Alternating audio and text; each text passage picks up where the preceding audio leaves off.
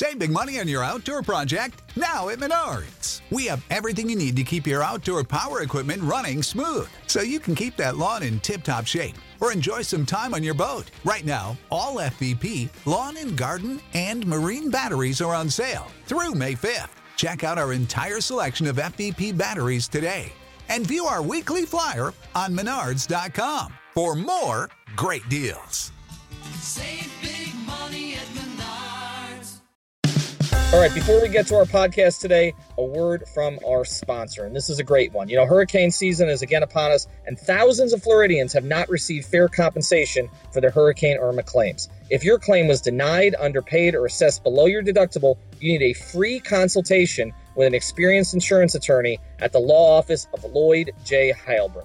Call 561-727-3636 or contact through heilbrunnlaw.com. That's HeilBrunnlaw.com or 561-727-3636. The law office of Lloyd J. Heilbrunn handles insurance, personal attorney, and wrongful death cases on a no-fee, no-cost, unless there is a recovery basis.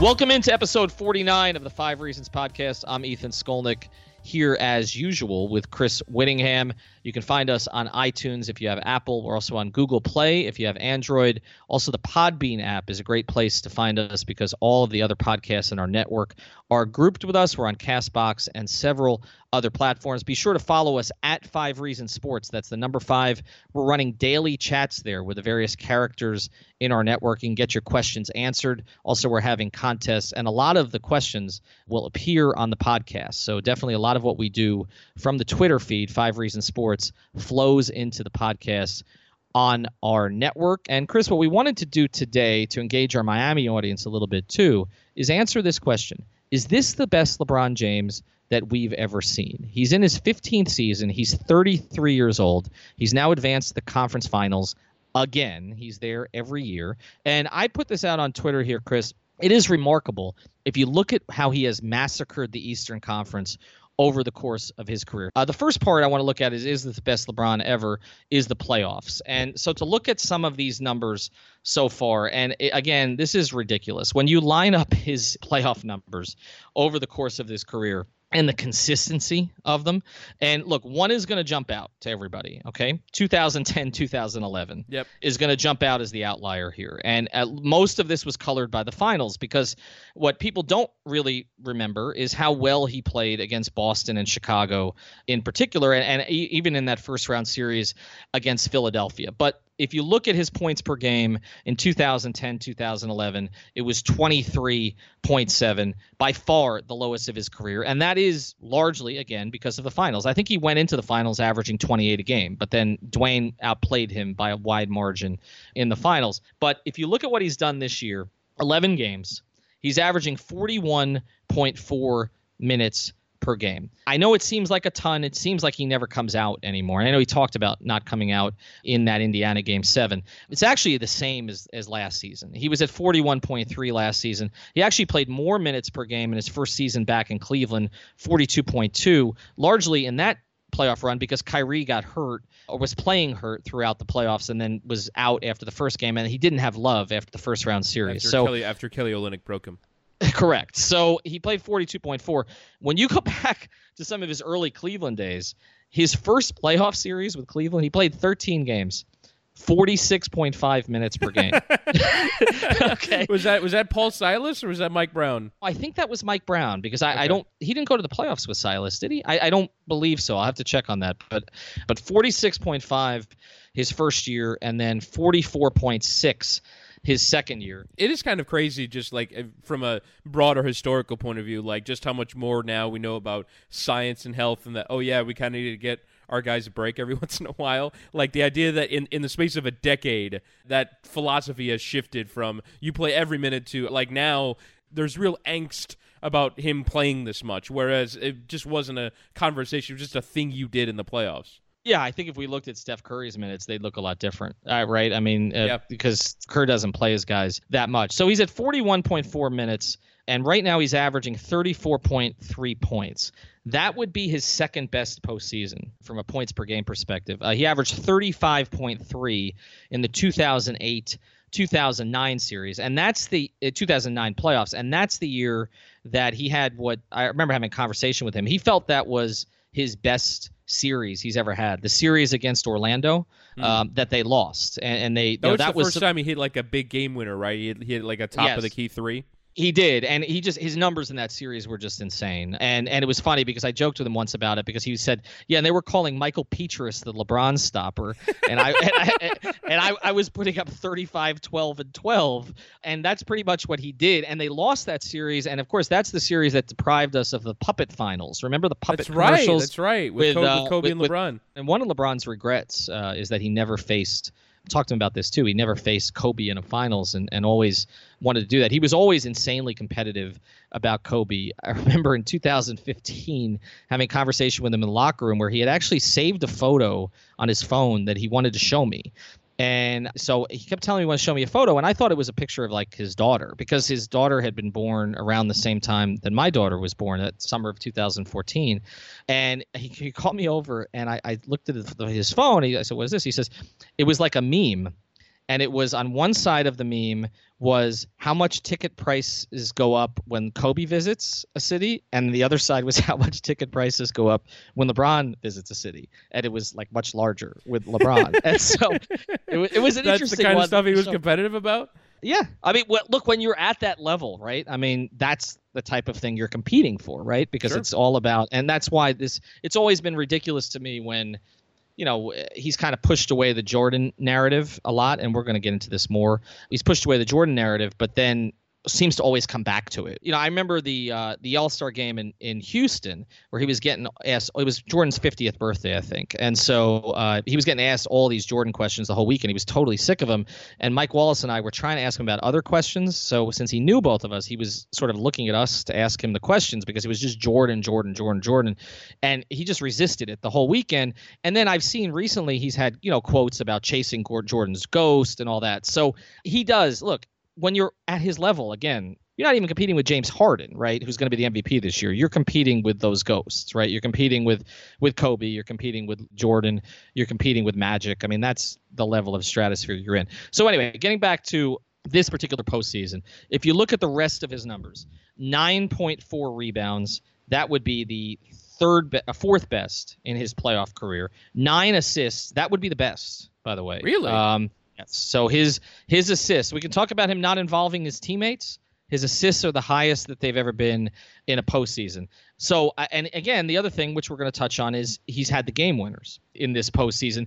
For you so far through 2 rounds, is this as well as he's played in the playoffs? Yeah, I've been trying to sort of figure out where I'm going to stand on these things because to me, the fact that they struggle with Indiana in round 1 is a real blemish. And I do think that, yes, obviously from a statistical point of view, these are incredible numbers. And yes, he does not have a superstar teammate for the first time since 2000 and since 2015 in those playoffs because Kyrie was there for most of it, so I guess that's probably not fair on him. But since those finals, the 2015 finals after Kyrie got hurt, it's probably the first time he's been forced to play like this since back in the last decade. So I think from an individual point of view, those numbers are always going to be crazy high. His minutes load was going to be crazy high, but I do think that there is a certain amount of blemish to going along with the Pacers, to having to do this, frankly, because I do think he's kind of been a corrosive force for himself in some respects. I do think that if LeBron had handled the relationship with Kyrie differently, then Kyrie would still be in Cleveland. I think part of the reason why people get on Kevin Love so much is that from the onset, he was never really totally embracing of Kevin Love. So I do think that there are mitigating factors to why he has to do this. But if we remove those mitigating factors, he's been incredible. And night in and night out, when his team has been up against it, we talked about it in a different context, but we were saying that the Pacers outscored the Cavs by like 40-something points in that first-round series, and yet every time it came down to it, LeBron was there to deliver. And whether it was delivering passes to Kyle Korver to make threes, or whether it was in the last round against Toronto to single-handedly end them game after game, what he's been asked to do, the load that he's been asked to carry, he's done it with aplomb. And he's just so incredible night after night, the consistency of delivering these numbers that now it's kind of like what happened with Anthony Davis after Boogie Cousins got hurt, where it's like, meh, show me when he's at 40, 15 with 6 blocks. Like the numbers that he puts up now, the fact that what you're talking about are his averages, this is what an average performance looks like for LeBron, you almost get used to it. Yeah, you do. And we're going to get into more on the clutch thing because I think that's where so many people judge him. But when you look at that first round series against Indiana, we can say that, and I've made the case here on the pod. I mean, if you just look at the players individually on that Indiana team, even with Oladipo's emergence, I mean, look, it's a patched together team. I think he's faced better teams in the first round. I mean, he's certainly faced teams with more star quality players in the first round. He's faced a lot of flawed teams because typically he's been a 1 or 2 seed. So he's gotten a lot of 7 or 8 seeds. But that Indiana team played better team basketball than a lot of the teams he's faced in the first round. I mean, we talked about that Knicks team, right, that he faced when he was with the Heat. I mean, that team was kind of a mess at that stage, right? I mean, they were still relying on Baron Davis to give them minutes at the point. Then his knee exploded. Then Shumpert's knee exploded in the same series. I mean, he's had some fortunate things happen in the first round. But I think that Indiana team was more, again, together than a lot of those other teams. And the Toronto thing, look, we can't say after the fact, well, Toronto is not very good or whatever, or they're not a real number 1 seed or they're a fraudulent number 1 seed when they ran through the Eastern Conference the way that they did this year. Because that was not a flukish number 1 seed for the Raptors. Like, they dominated teams. Yeah. If you look at their net rating this year, people say, okay, I saw a lot of this. Is Toronto the worst number 1 seed ever? Toronto as a number 1 seed this year was much better than Boston as a number 1 seed last year. Much better. Look at the rosters, right? I mean, we talk about Boston being decimated this year with no Hayward and no Kyrie. But again, look at that team was starting. I mean, Isaiah Thomas, who to a certain degree has been exposed, was your best player. Along with Horford. And, Jake Crowder, who, also exposed a bit this year, at least during his time in Cleveland, was a starting player. Toronto's team is more talented than that Boston team that had the number 1 seed last year. I think a lot of that Boston team was just coaching. You could have made a convincing argument they were the 3rd best team in the league this year. And it's not because the league is bad. It's because Toronto was really good this season. They had a really good bench unit, and their underlying numbers are fantastic. They did not fluke their way to being the 1 seed. They're legit, and it's just because of the prior history of them against Cleveland that nobody respects them. If they didn't have to play this LeBron team, like if Indiana had beaten Cleveland, Toronto, for me, is going to the NBA Finals.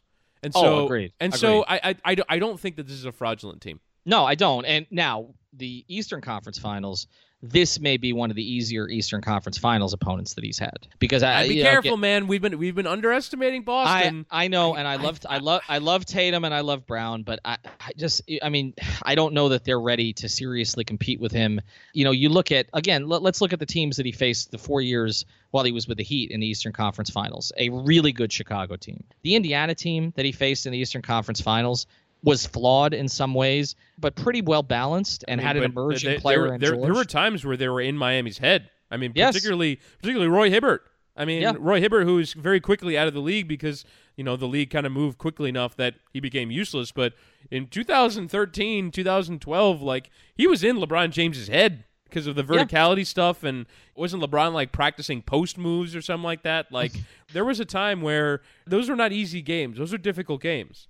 And it was a solid team. And the Boston team, obviously, that he had to get past. I mean, that was, look, Pierce and Garnett were towards the end, but Rondo was still in his prime. You were down 3-2 to them in that Eastern semis, or that Eastern Finals. And they'd won a championship before. So those teams were better than this Boston team that he's going to see in the Eastern Conference Finals. So, again, people are going to knock him on that. But I think when you get to this point, the 11 games that he's played so far, I think he's been about as good as I've seen. I don't know that I would necessarily put it over a couple of his playoff runs. Again, that 2013 run from start to finish was pretty incredible. I mentioned the 2008-2009 run that he had, even though it didn't end up in the finals. He was tremendous during that, and he was pretty tremendous for Cleveland the first year back. Losing Love when they did, and then you said Kyrie was there, but Kyrie was not right. So I think this one ranks pretty closely. Continue on the LeBron conversation, but first, a word from our sponsor, Analytic. Are you a business owner? Need expert help with bookkeeping, payroll, virtual CFO, or analytic services so you can focus on growing that business? You need to hire Analytic. They'll take care of your day-to-day concerns while giving you insights about your company for better long-term decisions. You can find them at analytic.io. That's ANALYTIQ.io. Analytic.io. Email info@analytic.io as well, and follow them on Twitter @TheAnalytic. Say 5 Reasons sent you, and if you sign up or refer someone who does, you'll receive a $200 Amazon gift card. That's Analytic. And now, back to the podcast. Let's get to number 2 here. Let's look at the player in totality and where he is right now. I think there are some things that he's doing better than he ever did before. He sees the floor. I mean, he always saw the floor better than everybody else, right? Better than anybody since Magic. But the way that he sees it now, I mean, there's one clip that's going around Twitter of him with that behind the back bounce pass where he's just setting up a possession. And it's like he's just at the point now where things have slowed down to him to such a degree. He's just seeing 3, 4, 5 steps ahead. It's ridiculous, okay, the way that he sees the floor. And I did a piece with him, a one-on-one with him for his 30th birthday, and I asked him what was the thing that frustrated him the most. And he said it was that people always judged him based on his athleticism and not on his basketball IQ. And what we've seen here in recent years is that we always talk about athletes and we say, well, by the time they figure it out, their body's broken down, right? Like this is the pattern with athletes. Like even with Dwayne to a certain extent, right? Like Dwayne sees the game totally differently. His body just doesn't do some of the things that it used to be able to do, but he's adjusted in some ways. But LeBron, still athletically to be at that level, and the way that he's seeing the game, that part of it, I think he's ahead of where he's ever been. It's mastery. He has a total mastery of the game.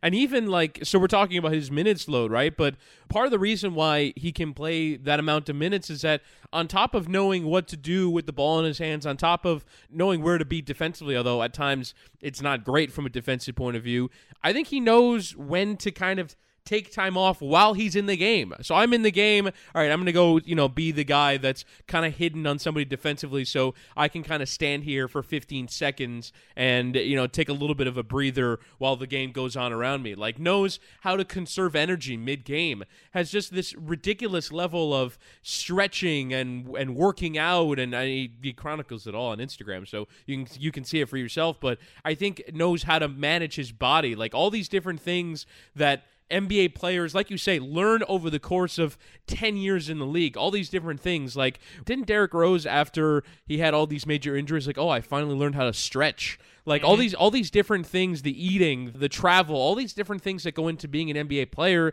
it takes a long time to really figure out what's the most effective way. And then when your body starts to feel it a little bit, you have to take care of it a lot more. And LeBron has reached a stage where he is doing all these things and also is in peak physical form, and it's because he's a freak. He's a once-in-a-generation freak, and while I understand he wants to be talked about for all the other things, it is still a marvel that he's doing this, age 33, after playing, I just did the math, 53,000 career minutes. 53,000 career minutes. And so it's just absolutely crazy that he's done all this work, he's played all this much, and is still at the top of his game. And it's a mastery of everything. It's not just the basketball, it's everything else. Yeah, I don't think that certain people around him get enough credit, to be honest. And some of it is because they don't want the credit. Like, we talk a lot about what Maverick Carter has done from a marketing standpoint for him. What Mike Mancias has done for him as his trainer is just remarkable. And I'm a little bit biased here because Mike's one of the nicest guys you'll ever meet. And Mike was hired on staff here in Miami and then went back with him up to Cleveland. But they have that thing down to a freaking science. They do. It's just, what they've done with him over the years, and you mentioned the stretching. Mike's with him everywhere, knows him inside and out, sort of what works for him, what doesn't work for him. During that interview I had with LeBron when he was 30, I said, how long do you want to play? And he said, I think I can go till 40. And, you look at it right now, he's 33. Nobody is going to say right now that he can't go till 40. And I don't even know that he's going to have to do what, say, Magic Johnson did. Like, we always talked about, later in his career, maybe LeBron becomes more of a standard power forward, right? Well, that standard power forward doesn't exist anymore. Magic Johnson when he came back, and obviously there was HIV diagnosis, and then he came back. Magic Johnson came back as a power forward. He didn't come back as a point guard. And I think there was some feeling, and I know this came up when he was playing with the Heat, because one of the things that the Heat staff was trying to do with him was get him in the post more, right? And a lot of the Heat's most electric lineups were with LeBron at the 4. And if you were to point to one issue that kept coming up between Spoelstra and LeBron during LeBron's 4 years in Miami, it was playing the 4. Like, LeBron did not want to play the 4. And I thought that's where his career was ultimately going to have to go. I don't know that it does now. Like, I think he can play on the perimeter for as long as he wants. So he loses half a step. So what? Right? It doesn't. He's still stronger than everybody else. He still sees the floor better than anyone else. He's improved his perimeter game to a certain degree. This is clearly, the best player he's ever been in Cleveland. Can we agree on that? Do you think that's true? Yeah, I'd say that. Okay. I think you go back to his his first 7 years in Cleveland. You look at the numbers now. I think this is the best LeBron in Cleveland. Also, by the way, played 82 games for the first time ever this season and led the league in minutes played, and had his highest and led the league in value over replacement player too, highest he's ever done in Cleveland. To me, the only season that compares to this one would be that 12-13 season, his third season in Miami. Yeah. Fourth season in Miami got a little bit sideways because Dwayne was never playing, and that was a source of irritation, even as close as they are, where LeBron wouldn't know if Dwayne was playing that night and whether he was going to be playing with Tony Douglas, because that was happening a lot. I mean, look at that fourth-year roster with the Heat. Mike Miller was gone. Tony Douglas, Michael Beasley, and Greg Oden were in. Okay, it was a different team than he had the previous year. But I think it's 2012-13 or it's this year. These are the two best versions of LeBron. 2012-13 was incredible, man, because like you said, there was that stage where he had won the championship, and now it was time to really evolve, and now it was just time to dial it up to another level. And I think it's really the first season that I can think of where he got to play with a sense of comfort. And, with this team that was perfectly tailored to him, and he was playing small ball, and it was just all the things came into play. And I really think that getting everyone off his back by winning the championship, it had reached that point. I don't remember there being that much drama that season either. It was just about the basketball, and it was just about him playing at his absolute very peak. So I think for me, just you're always going to lean towards when he's a bit younger and doing all these things, because maybe if it's 5%, he's 5% more athletic. But yeah, I would say this season and then that season in 2012-13 are about as good as we've seen from him. You look at the 27-game winning streak, and Dwayne was great during that winning streak. But the only controversy during the 27-game winning streak was Danny Ainge piping in about LeBron complaining about getting hard fouls by Heinrich when the winning streak ended in Chicago. And the all-time press release. And Riley basically putting it out there that Ainge should shut the bleep up and manage his own team, which unfortunately Danny Ainge has done, which it was not good for the Heat going forward, because Danny Ainge has done a pretty good job since 2013 putting that thing together. But yeah, there was no drama that season. Like, he was at peace. The previous year he was not. Obviously, that first year he was not. He was trying to be the villain. He was never comfortable with it. He was getting booed in places like Portland and Memphis, places that never had a chance to get him in 2010. And for some reason, they all went ballistic about him. I mean, we talked with Ronnie Rothstein about what that scene was like in Cleveland, where Ronnie was scared for his life. LeBron didn't have any of that stuff by the third season. He was just playing at a peak level. And during that win streak, by the way, I just did the numbers here in Basketball Reference. 27, 8, and 8 on 57.5% shooting. Oh, he was incredibly efficient. During that season, he had gotten to the point, and this carried over a little bit to his fourth season in Miami, where he would not take a bad shot. You remember? He would have a pretty good shot, and he would not take it because he was preserving his field goal percentage. And he and Dwayne actually had a contest on shooting 50% in a game. And, we always joke about waiting until the buzzer expires, right, before launching, that long three. Like, they were open about it. Like, I wrote a story about this with the two of them. Like, they were open about the fact they would not take that shot because they were having this 50. His only competition that year, honestly, was Dwayne. Like they were competing with each other. They weren't even competing with the league anymore. Like they had gotten that thing down to such a science. Even if Dwayne wasn't peak Dwayne, he was still good enough at that stage when he was playing. Whereas this season, he hasn't had any of that, right? Like if you're to make a case for this being a better season than 2012-13, it would probably be that he's managed to do this while still having all that bleep going on in Cleveland. I mean, they traded half the roster, right? And he has not had his, a second best player with him the whole year. If you're to make a case for this year, that might be the case you make. But the one thing, Ethan, though, is when you look from a defensive point of view, I do think that he does deserve some black marks for what's happened this season, for playing on a team that is the third worst defense in the league. Although the numbers have gotten better in the playoffs, particularly during this Toronto series, but it is still to a degree where defensively, I think he is at least is somewhat culpable. And this is, I talked about kind of the slight drop off in athleticism. By the way, in the playoffs, they've been the 10th best defensive team. When you compare it to that 2012-13 season, the Heat were the 4th best defensive team in the playoffs that year.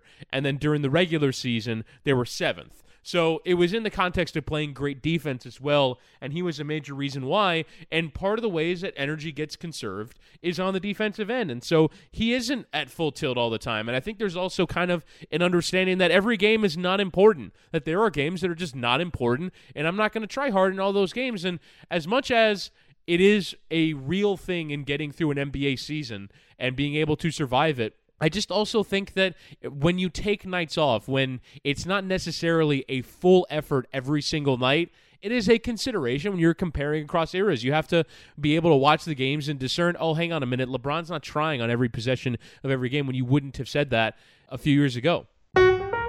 Hello, this is Chris Joseph, co-host of the Ballscast. Some of you might have heard our earlier promos on this podcast and wondered, what in the holy shit is the Ballscast thing all about? Well, Ballscast is a comedy podcast about Miami sports, culture, and politics, and sex, and food. You know, all the shit that matters to those of us who call the 305 home. We also throw in parody songs and comedy sketches and invite the occasional cool-ass guests, and my co-host Slim and I.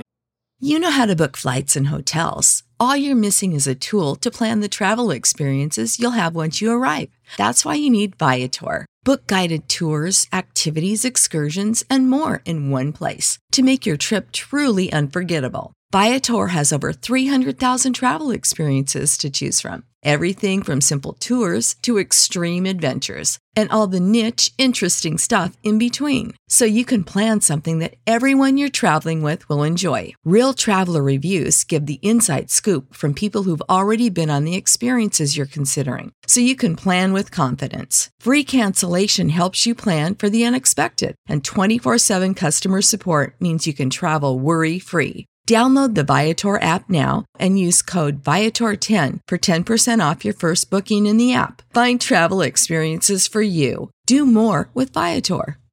Do all of this while completely baked out of our gourds. So, if you love Miami sports, but you're also into laughing and living your fullest life in this beautiful city we call our home, then please download Ballscast wherever you consume your podcasts. Then, sit back, relax, and enjoy the crazy. Now, listen to some fart noises. All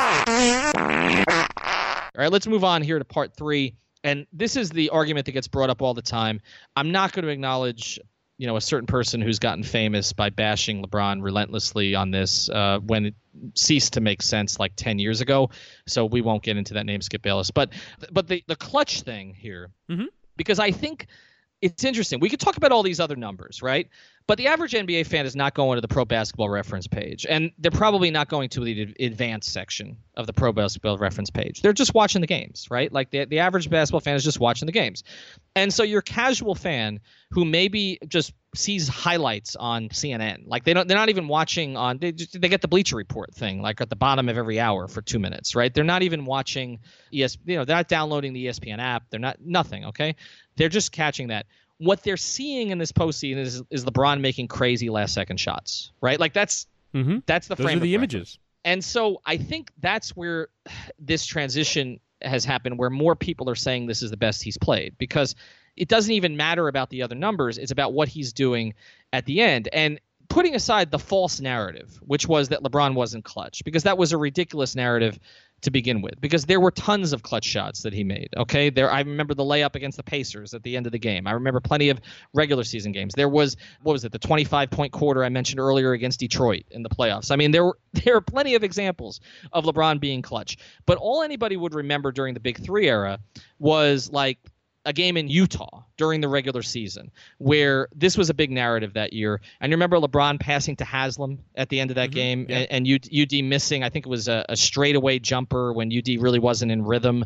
And we asked LeBron about it in the locker room afterwards, and he brushed it off and said, I'll make the right play every time. And then before he got to the bus, he tweeted, I won't do that again. Okay, or something to that effect. So all of that crap was in his head. And I think it was even that All-Star game where like Kobe was daring him to shoot at the end. Like, this was a narrative that LeBron, tough Kobe, who by the way misses like 80% of the shots in that situation. Okay, if you look at the numbers, right? But that Kobe always takes a shot. Dwayne always takes the shot, right? That kind of player always takes that shot. But LeBron won't take that shot. To me, was always, if you just look at the actual numbers, was a crazy narrative. But now to have two moments like that in a series and to do this in the postseason, I feel like casual basketball fan is now like, oh, maybe LeBron's clutch. And I feel like that's changing the narrative here. Yeah, I do think in some respect it has nothing to do with his, like you said, his basketball reference numbers. Those numbers aren't that important. Although actually LeBron's better in those areas than he has been in recent years, even by percentage. So you go the last 3 years was at 31% in 2004 in the 2015 playoffs, was at 33% in the 2016 playoffs, and he was at 26% last year in the clutch situation as defined by the NBA. This year, 11 for 22. No player in the NBA has made more shots in those situations than LeBron James, shooting it at 50%. So he is actually statistically better, albeit in small samples, than he's been in recent years. But here's the major difference, and this is where you reach Kobe territory, is that it's not even necessarily about whether or not he is actually effective in those situations. It is about, do you feel like he is going to be effective in those situations? Do you feel like if you're up one and he has the ball with less than 20 seconds to play, that you're going to be ended? And I would say, for the first time in 15 years, the answer to that question is yes. And as much as in recent years he has done it occasionally, now you feel like he is going to do it. It never felt like,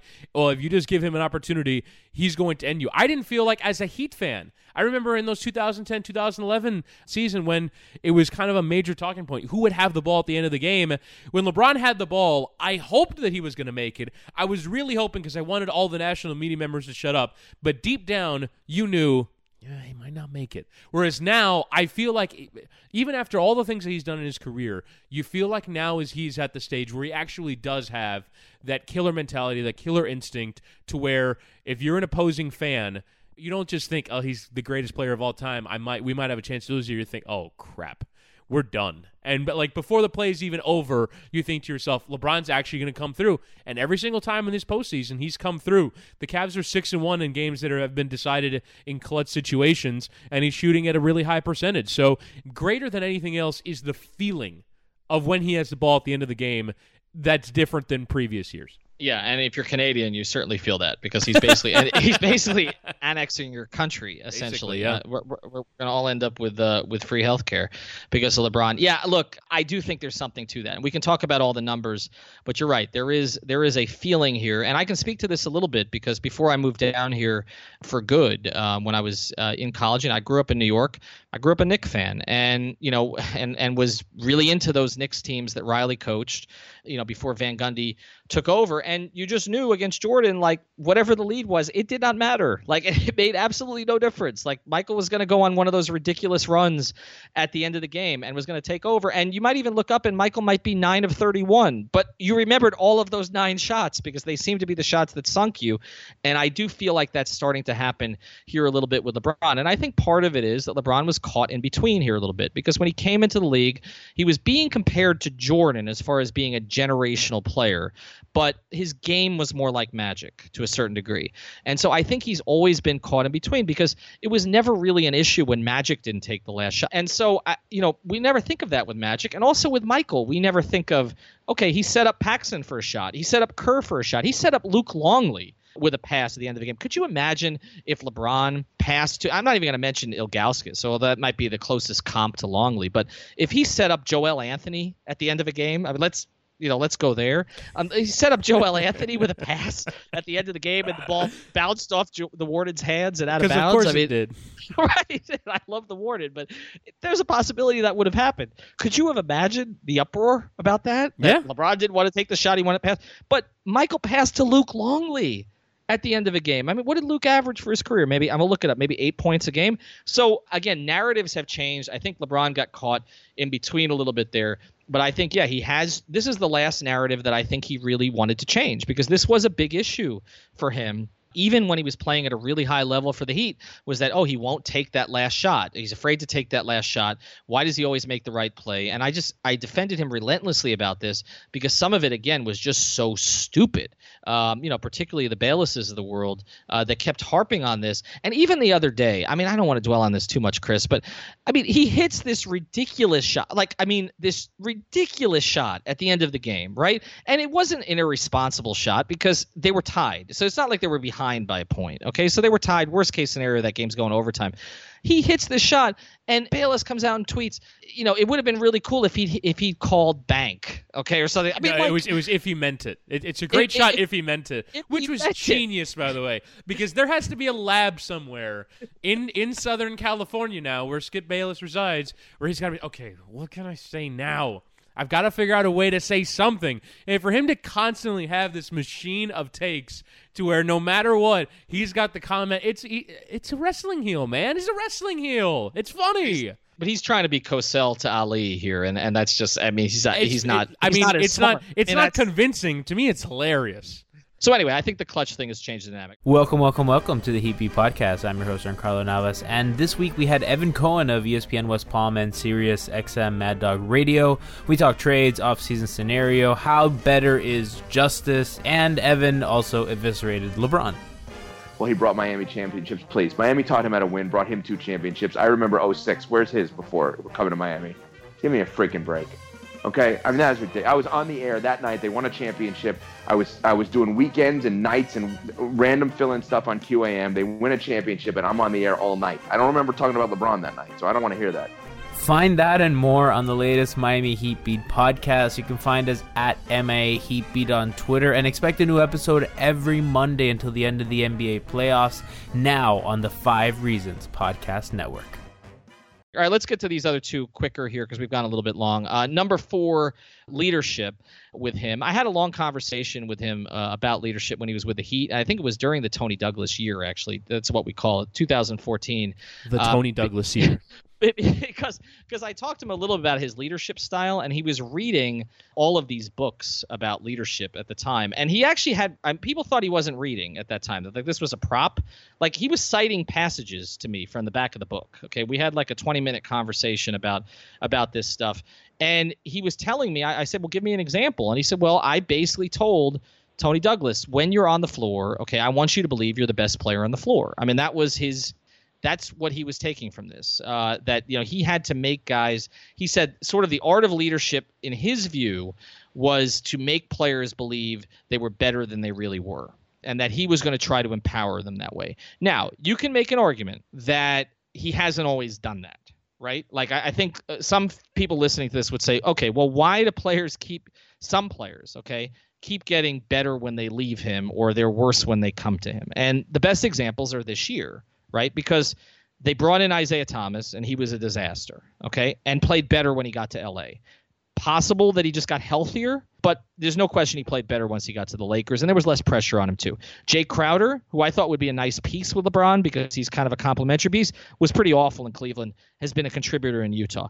Even Dwayne played at a higher level with Miami than he was playing in Cleveland. And Derrick Rose, who, again, a lot of this is health-related, and, Derrick did take a 2-week sabbatical of his own this season from Cleveland, but he had some moments in Minnesota that he didn't really have in Cleveland. Whereas the 4 players that they brought in at the deadline, the only one of them that's really still contributing in any significant way is George Hill, right? Rodney Hood asked not to come in the game the other night and is going to be disciplined for that. Jordan Clarkson's been up and down, and Larry Nance is basically out of the rotation, or at least was in that past series. So I think what people would counter and say, okay, well, LeBron supposedly makes everybody better, and certainly shooters have thrived off of him over the course of his career. Just look at, the way that Battier and Allen and others played with him in Miami. But he has had some situations lately where it has seemed like he's submarined his teammates to a certain extent. And again, the fit in, fit out stuff with Love, obviously the way that the Kyrie relationship ended, there's been a little bit of that lately. Yeah, and I think it starts with the narrative point of teammates failing LeBron, right? And I think that it really does get into the heads of these players, because if you're one of his teammates and you're not delivering, then you're one of the guys that, LeBron kind of huffs off to the side, and the national media kind of comes after you as, oh, you're failing LeBron. And I do think that it is a pressure cooker to go and play with him, and a lot of guys just aren't up for it. And I think the reason why LeBron has gravitated towards older players, towards players that might even be past their prime, is that he is gravitating towards guys that won't respond negatively to those bits of pressure. They've been in those situations before, which is why it was interesting to me that they basically got rid of the old players and brought in a bunch of players who had never been there before, had never done it before. And that's why I think Nance and Clarkson were never going to be up for this, and Hood as well. It's because they've never been in a situation where they have to be LeBron's teammate, because that's what you get pegged as, right? You're LeBron's teammate, and if you don't deliver, you're failing him. There's also a drama element that I think a lot of players just don't respond to well. They don't like who wants to work in a work environment that's constantly under duress, that's constantly being talked about, that constantly has all this negativity surrounding it. And this Cavs season, particularly the regular season, now I'm sure it's nice and fun, although, the Rodney Hood thing maybe indicates that it's not fun for everybody in Cleveland at the moment. But this season did not appear to be very much fun to be a part of in Cleveland, and I feel like that is way too often a talking point. We mentioned how in 2012-13, the Heat kind of got to play without drama very much, and they just got to focus on the basketball, and that's why I think it was probably the most fun season of LeBron's career. But when you look at overall the course of his career, the reason why it's hard to play with him is because there's constant drama. There's constant narrative storyline that reporters become hounds with, and they want to figure out what the hell is going on. So I can't imagine it's always fun to be LeBron's teammate, as much as when it's going well and when he trusts you, that it's got to be incredible. And you see guys that, shoot all-time career highs from three-point, or shoot at a level that they don't reach at any point again in their career, because he has this gravitational pull that opposing defenses are so concerned with him that you don't concern yourself with his teammates, and that leaves opportunities for them.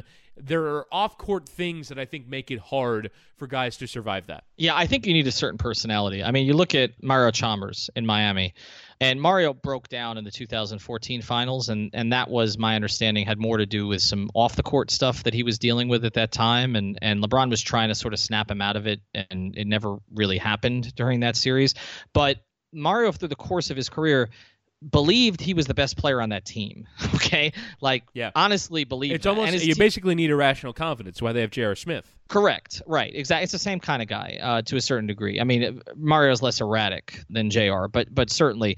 And yeah, Mario believed that. He believed he was the best player on the floor. He believed when he was with Dwayne Wade, he was the best player on the floor. And you needed to have that to be able to play off LeBron and thrive off LeBron. And as you mentioned, some of these Cleveland guys, I just don't think were ready for it. Now, people will say, well, Isaiah Thomas clearly believed he was the best player on the floor, right? Look at how many shots he took when he came back. But I think that was more a style of play issue, and also Isaiah not being right. The guy we saw this year is not the same player that we saw in Boston. He clearly came back too soon.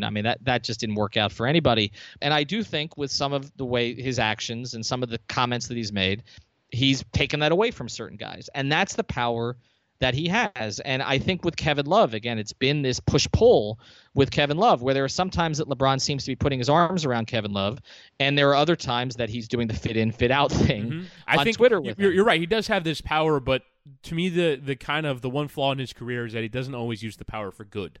And look, man, it's really hard to be that famous, that good, know you're that famous and that good, and always feel altruistic about it. There are times where you just want to be a human, and being a human is getting frustrated that people around you aren't as good as you. But there are times where it doesn't always seem like he wants to help everyone on his team. Like he wants to be the guy that's kind of putting an arm around someone's shoulder and helping them out. I think you saw particularly this season when he's frustrated with an overall situation, the individuals kind of become the casualties of it. And I think LeBron's been frustrated with management all year that they let Kyrie get away, that his team isn't at a point where he feels like they can compete with Golden State. And I think in that lashing out, it created a corrosive environment. And it's always with him players first. LeBron puts players first whether honestly they're on his team or not. Like he has a very player-centric mentality. It's a little bit anti-management. We've seen it. I think in the case of Gilbert, it's justified in terms of the way that Gilbert has run things and the way that Gilbert treated him on the way out the door.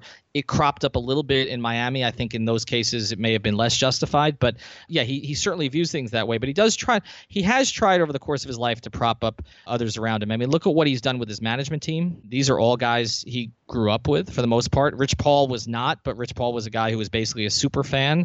He added him to his team and he empowered him. And even his four teammates of the so-called his Fab Five from high school, from St. Vincent, St. Mary's, he's still in touch with all those guys. I did a story about this a few years ago, and his whole thing was trying to get them to win a title. And I remember the very first conversation I had with him for an interview in Miami, Chris, was about this book that he wrote with Buzz Bissinger about that team, which he called his dream team. And I said, well, what do you want to do in Miami? He says, what I care about is getting guys like Juwan Howard and Z, Gauskas on the team, and Jamal McGlure. I want them to get a championship with me because they're not going to have another opportunity. These are guys at the end of their career. So he does think in those terms. I think he wants the best for his teammates. I think sometimes it doesn't always come out that way. All right, real quick here, the last part of this, which is we've touched on this some throughout the pod, so we don't have to belabor it, but the Jordan comparison here. And everybody's going to go to the finals number, okay? 6-0, 3-5, and it's likely going to be 3-6, right? I mean, because you and I both agree the two best teams in the league are out west, and they're going to be playing in this Western Conference Finals. And LeBron's going to get hammered on that comparison again. And LeBron is starting to break some of Jordan's records in the postseason now. You've mentioned that you think that he's gotten to that point now where at the end of the game he is going to kill you like Jordan did, and that is not the perception of LeBron necessarily throughout the end of his career. How do we even make this comparison, Chris? I think, and I was on the radio with Omar Kelly on Monday, and I think he had a decent idea, which was to try to establish parameters, right? Try to establish, all right, so if you're comparing all-time NBA players, how do you go about doing it? What are the ways in which you compare players? And so I think that you have to really start to look over career achievements. Obviously, the titles comes into play, but do you care that LeBron's been to more finals than Jordan ever did? Do you care that the competition in the Eastern Conference was different now than it was back then? But do you care about longevity? Do you care about the fact that LeBron James is now entering year 15 of his prime, and Michael Jordan decided with 2 years of his prime to take years off? That he retired twice for whatever reason, and that to me that doesn't get talked about enough as sort of a black mark against him. But there are many different ways that you can compare these two players. I guess the thing that ends up happening is that old school guys don't want to entertain it because they will forever think that as long as they live, there will never be a basketball player better than Michael Jordan. And then there are young people like myself that I never saw Michael Jordan in his prime. I was 6 years old during the 98 finals. I never saw Michael Jordan at the peak of his powers. So it really is going to take someone who was alive for both, who is really interested in having the conversation to establish parameters and then go about doing it. But I really do think it just comes down to personal preference and sort of what your ultimate deciding factor is going to be. I don't feel like I have a real say in this argument because I would have had to have been alive during the Jordan era.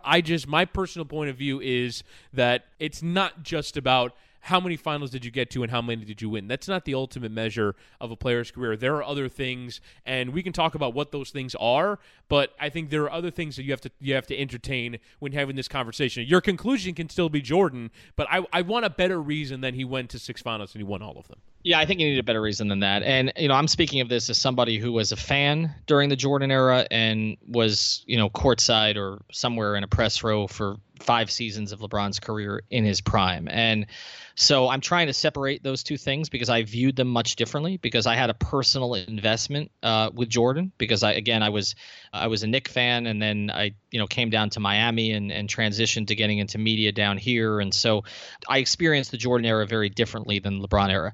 I do think the numbers, other than the finals, are going to be kind to LeBron as time passes, because the advanced numbers are kinder to LeBron than they are to Jordan. We just view the game differently now. Efficiency, and Jordan was an extraordinarily efficient player for as much as he shot, but LeBron is taking that to a completely other level. And I do think also, you mentioned the years that Jordan took off, and whatever the reason was, whether it was what they stated, that he wanted to play baseball, he needed time off, his father was murdered, or whether it was gambling, whatever it was, okay, that led to that period of time off. The reality is LeBron has not had that period of time off, as you say, and he's continued to put up these ridiculous numbers. And, we'll probably do another pod. We did one already about where LeBron ends up, and that ultimately may sort of cement his legacy. If he's going to win a championship in a third city, you're looking and do it maybe as the best player on another team, then that's another conversation that people are going to have. So I just think, again, the numbers I think are going to be kinder to LeBron as time passes. And with Jordan, it's always going to be about these moments, right? It's the sick game against Utah, or the shot over Elo, or the shot over Brian Russell where he pushed off. Okay, any of those are going to come up, okay, in those situations. But LeBron is beginning to compile a lot of those moments, and they just happened, a lot of them becoming a little bit later in his career. And I think ultimately, when sort of the historians look at this in 20, 25 years, I think if LeBron continues doing something close to what he's doing for the next 3 or 4 years, I think people are going to put LeBron ahead of Jordan. I think it's going to be a lot of old heads who are going to say, people like me, who are going to say, I remember when Jordan did this against this team or that team. But I think empirically, I think it's going to be more about LeBron. And again, when you look at those finals, the 3-5 is unfair. He was at fault for one of them. 2011. Okay, and he is squarely at fault for that. Right? And someday I would love to get him on a Heat Stories episode and explain exactly what happened there. Okay, that's my goal. But he's clearly at fault for that, but was not at fault for 2007. That team was awful against an experienced Spurs team. Okay, not at fault for that at all. The other finals he lost with Miami, they had no chance against the way that Spurs team was playing then, and he was not the problem in that finals. It was everybody else. The first year with Cleveland, again, didn't have Love, didn't have Kyrie, okay, against an all-time great Warriors team. And then another all-time great Warriors team 2 years later that had Kevin Durant. Okay, it added to Steph Curry. So the whole 3-5 thing does not carry weight for me. And I think eventually over time, it's going to be more about the championships he won and not the championships that he lost. And the quality of play, because and that for me is the thing that's so weird, is that we watch all these games, we spend so much time, dissecting and watching the NBA, and yet you're really just going to boil it down to 6 versus 3? Like, that's just crazy to me. Like, why would you spend all this time watching the sport if at the end of all of it, all you're going to say is, who won the championship? And the idea that that's not related to the team, or that, Jordan won all of these with playing with Scottie Pippen, who was an incredible basketball player in his own right. Like, that you're not going to talk about any of the context. You're not going to talk about any of the play. You're just going to say, I won 6, the other guy won 3. It's not even a conversation. It's just to me so lazy and so strange. We don't do it in other sports. We do it to quarterbacks. To quarterbacks a little bit, and Marino gets dinged for it, obviously, and Montana gets elevated ahead of him, even though Bill Walsh once said famously, who coached Joe Montana, that Joe Montana was a product of the system and Dan Marino was a system. So I think Dan gets dinged for it, but we don't do it completely, because there are some quarterbacks who've won championships that we don't elevate that way, right? Like, nobody's elevating Joe Flacco as one of the greats of our time, even though he won a championship. I mean, nobody's going to elevate Nick Foles in that way. So, but I think we do it. Look, we do it in the NBA because one guy can make such a huge difference, and it is a personality-driven, individually-driven sport, as opposed to the NFL, even when you're talking about quarterbacks who are obviously given the most attention and have the most importance. So I do think it's silly. I do think it's going to come up again, because I think he's going to lose again. I don't think it's going to be his fault, okay, but I can't see that Cavs team beating either of these other two teams that are going to come out of the West, but we'll have the argument again. All right, so thank you for joining us today here on the podcast. Again, you can follow us on iTunes, on Google Play, on Stitcher, on CastBox. Follow our other podcasts, 3 Yards Per Carry, Miami Heat Beat, Ballscast, and then the debut of the Pitch Invasion podcast on May 23rd. Have a great day.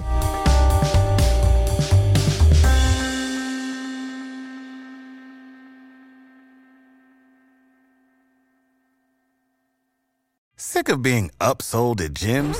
My guy, you're currently a base member? For $90 more, I can upgrade you to our Shred membership. For $130 more, you'll be a Swole member. And for just $300 more, you'll reach Sweat Platinum. At Planet Fitness, you'll get energy without the upsell. Never pushy, always free fitness training and equipment for every workout. It's fitness that fits your budget. Join Planet Fitness for just $1 down and $10 a month. Cancel anytime. Deal ends Friday, May 10th. See Home Club for details.